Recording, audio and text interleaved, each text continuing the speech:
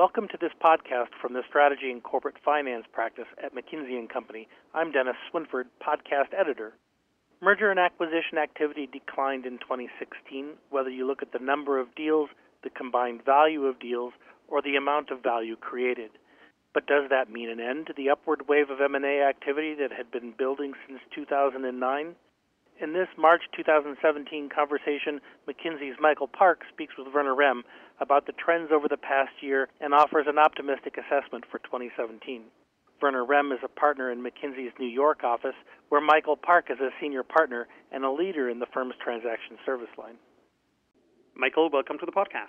Hey, Werner, thanks for having me. So, Michael, we have now March 2017, a couple of months away, a couple of months after the sort of somewhat low deal volume that we saw in 2016, and we wanted to chat a little bit about where you see this going. Are we at the beginning of the wave, the end of a wave?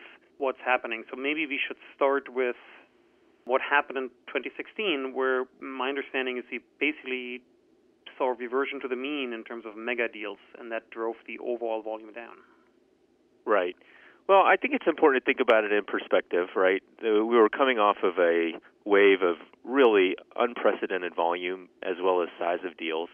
And to your point, I think it's a little bit of a reversion to mean, but it's still a pretty high level, right? I mean, if we were in the middle of 2000s looking at what 2016 or could forecast what 2016 was, I don't think we would have said 2016 would have been as high as it was. So I still think of it being in the wave. Obviously, 2016 was lower, but I still see in my clients and I think in the industry a lot of trends that would push for M&A, and as a result, I don't see any reason why we should expect a huge drop-off in 2017, 2018. One can never predict the future, but I do think there's a lot of tailwind still for M&A in the next couple of years. So you have come out and said that you see that tailwind sort of being a push for larger deals, sort of a little bit of a return, if you want, or at least more mega deals than we've seen in the past. And I think by mega deals, you mean sort of $10 billion and above, right? What are sort of some of the things that makes you think that this is going to happen? I just think in a low-growth world, and if you look around developed markets especially, and frankly even developing markets, it's unclear where the 3+% growth is likely to come from, right? I think we all hope that core GDP growth will be 2, 3+, but I think we see a lot of reasons why it might be muted with a lot of the geopolitical things that are going on.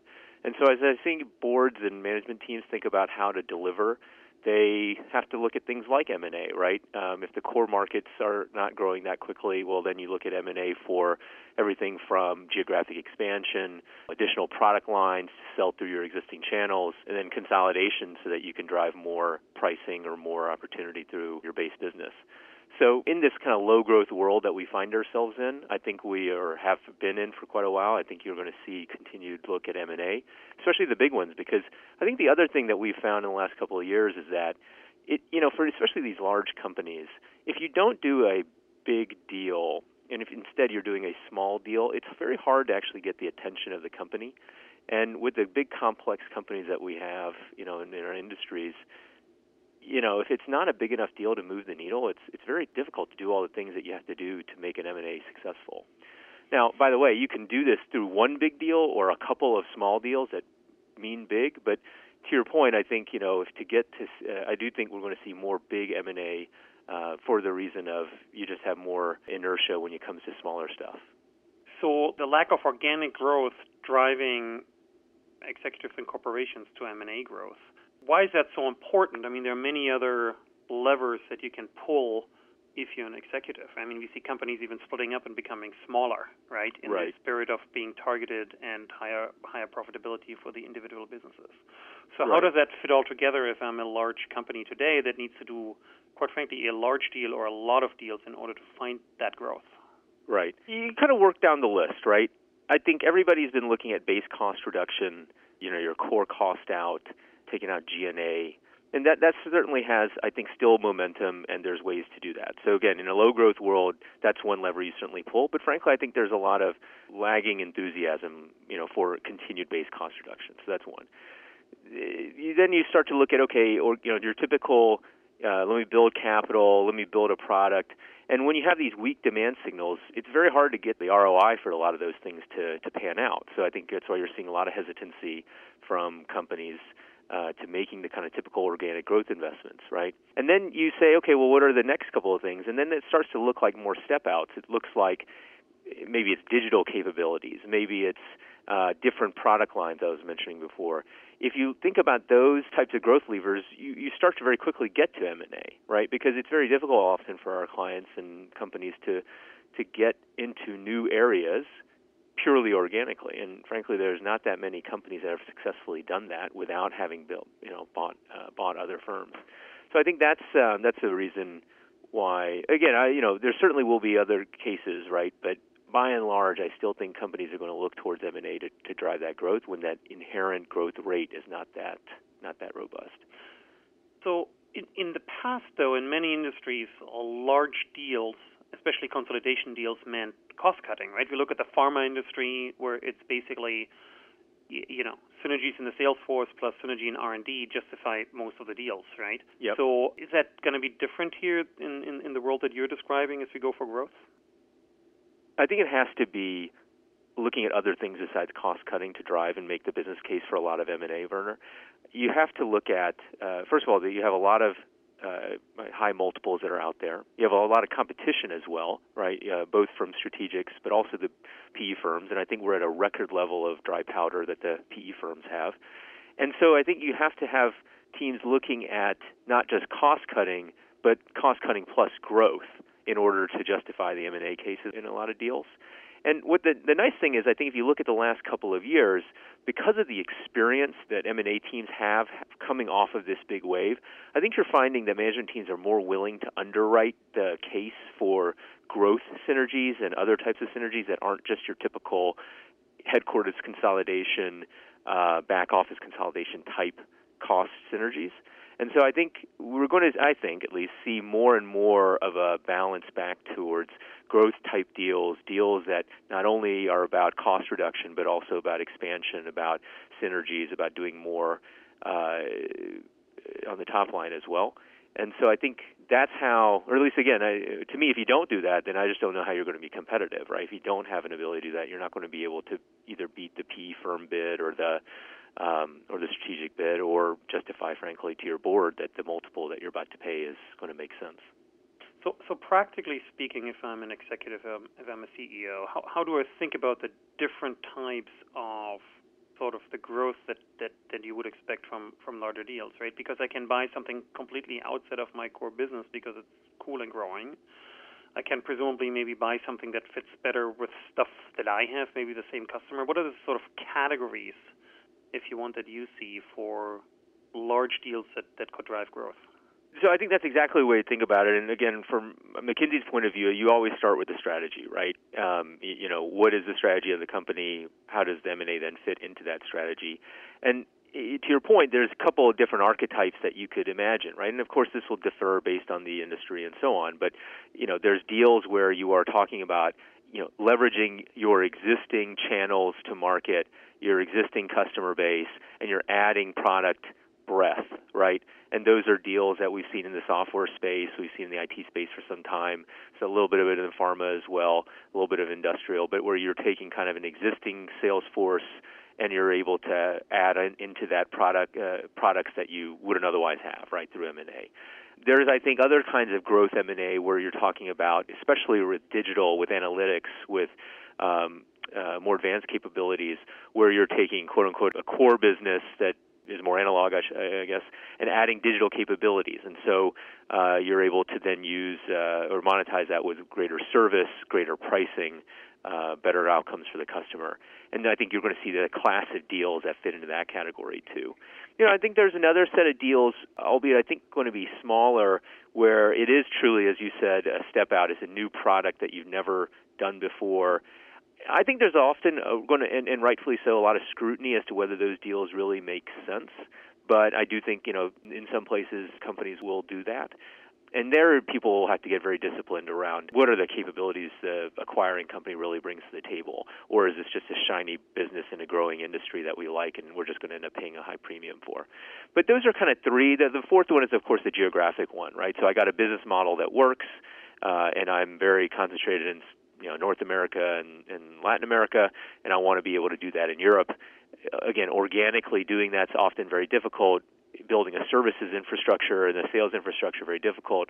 What's the way I can do that? Is there an M&A that I can do that would allow me to build that geographic expansion? I think that would be the kind of the fourth category. And so, I do think this is where I think management teams and M&A teams need to spend a lot of time is what are these archetypes of deals, and where is it that I want to place my chips, or as I think about M&A, which is the avenues I want to pursue? Because what we don't think works is to kind of do a little bit of all of those, right? M&A, like anything else, is a management discipline, and you got to put a playbook behind it, get people trained on it, a management system behind it. And I think it's only something you can really do around one or two at most archetypes. Yeah, the one or two themes that derive from the strategy that would drive your sort of M&A strategy, right? And with M&A being a process or a tool if you want to achieve your overall strategy, not a strategy by itself. Exactly.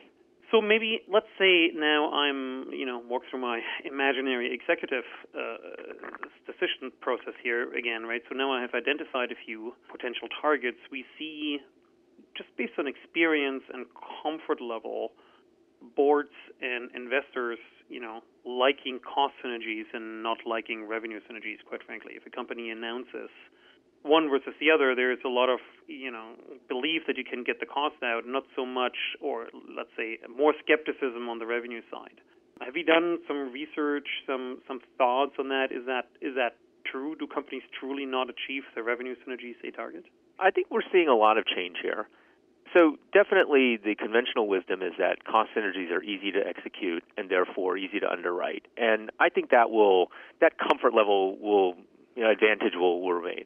I also think that it's less, that we're going to continue to see public announcements where deals are underwritten on the basis of cost synergies, right? So if you look at some of the recent big deals that are out there, most times management teams will lead with cost. That said, I think we're seeing a lot more comfort inside the boardroom and the management team room around the ability to execute and realize revenue synergies as well. I think in a lot of the big deals that you've seen in the recent, call it 4 or 5 quarters, more and more emphasis there, particularly around sending product through the same channel and then around digital and the services, analytics and services that can go with other products. And I do think this is an area where teams have become more comfortable and boards are a little bit more comfortable. Now, will they scrutinize that more? Sure. But I do think you are seeing more and more comfort there than, frankly, probably any time before. And it's nice that at this point, M&A teams actually have some track record here. And so for some teams who have been able to drive revenue top-line growth through synergies, honestly, I think they're going to have an easier case to make internally that they can underwrite those, and boards and management teams are more willing to go there. Is there any consequence here? It occurs to me that what you're talking about is real understanding of how the businesses fit together, how together there can be sort of more value creation and capture more of the growth, right? Absolutely. And this is why I think you start with strategy before you get to M&A, because you do, to your point, have to understand what's the real value and upside here. And that's where understanding things like the business model of the target, understanding the strategic headwinds and tailwinds in the industry, I think are very important. If, for instance, scale matters in that industry and working customer back, customers see value in that scale, then yeah, even in, I think, a low growth market, you could imagine market share via, the combination, right, and creating, again, real top-line synergies. But to your point, that requires a heck of a lot more analysis and, I think, detailed understanding of the strategic headwinds and tailwinds of a business. So it does put, I think, more of an emphasis on M&A teams to be more strategic, more thoughtful when it comes to these investment theses. The other thing I think it requires you to do is also be much more savvy on the cultural and organizational side. Because if you want to accomplish revenue synergies, you almost always have to do that in concert and collaboration with the acquired company. And let's be honest, if you are doing just cost synergies, you can kind of take over, right? Take one management team's playbook and you replace or cut a lot of the targets, people, and back office and playbooks. When you're talking about revenue synergies, you've really got to figure out if there's a match. And we've seen many deals fail because even if the product fits, the strategy makes a lot of sense, but if the culture and organization isn't set up to mesh with it between target and acquirer, you don't get those revenue and top-line synergies. And so, again, I do think this does require M&A teams and strategy teams to just be a lot more thoughtful and have a much better view of what the investment thesis is. So, Michael, I want to loop back quickly to what you said in the beginning, that there's maybe a trend towards these large deals. On the other hand, we have found that sort of historical analysis shows that series of small deals that together are meaningful actually have better return to shareholders than large deals in the past. That companies that acquire 5 to 10 companies a year over long time frames, decade and a half, have better returns than companies that do the occasional large deal. How do you square that past research with the vision that you lay out here for the future of large deals? Right. I think the key word you mentioned is meaningful.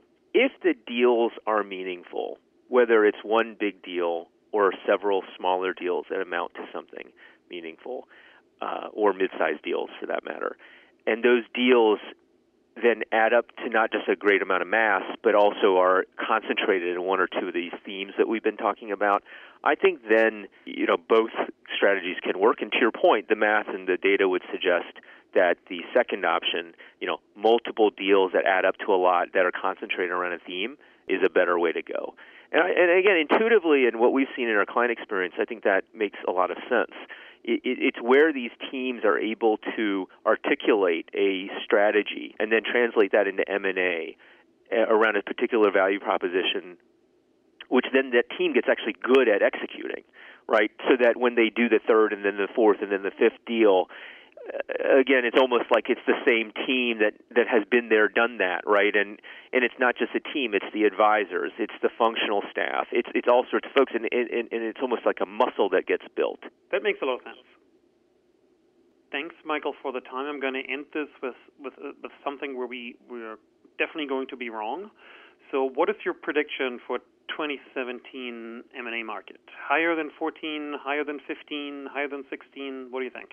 I'm going to go contrarian and say that we're going to see a big rebound in the second half of the year. I wonder if the first half of the year, first quarter, has been burdened a little bit by just all this geopolitics and uncertainty on that front, and maybe that accounts for some of the slow start. But I wonder if we're going to see a big rebound in the third and fourth quarter that gets us back to kind of 2015 levels. So I'll go there. You go there. Okay. We'll come back to you in 12 months and see what happened. Sounds good. Thanks again for your time. Terrific. Thanks for having me.